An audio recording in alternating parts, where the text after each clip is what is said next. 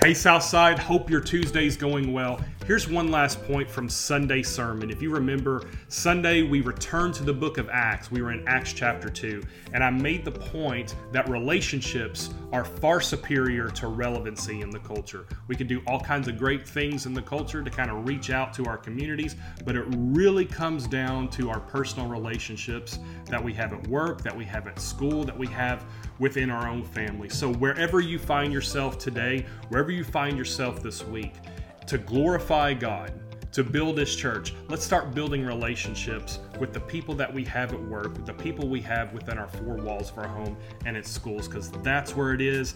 That's how Jesus operated, and I think that's the most important thing when it comes to moving forward as a church and moving forward in our Christian witness, reaching out to the other people that we know in our workplaces and our schools and building relationships. Hey, I hope you have a great week. We're going to see you tomorrow for Wednesday night here at Southside. We'll see you then.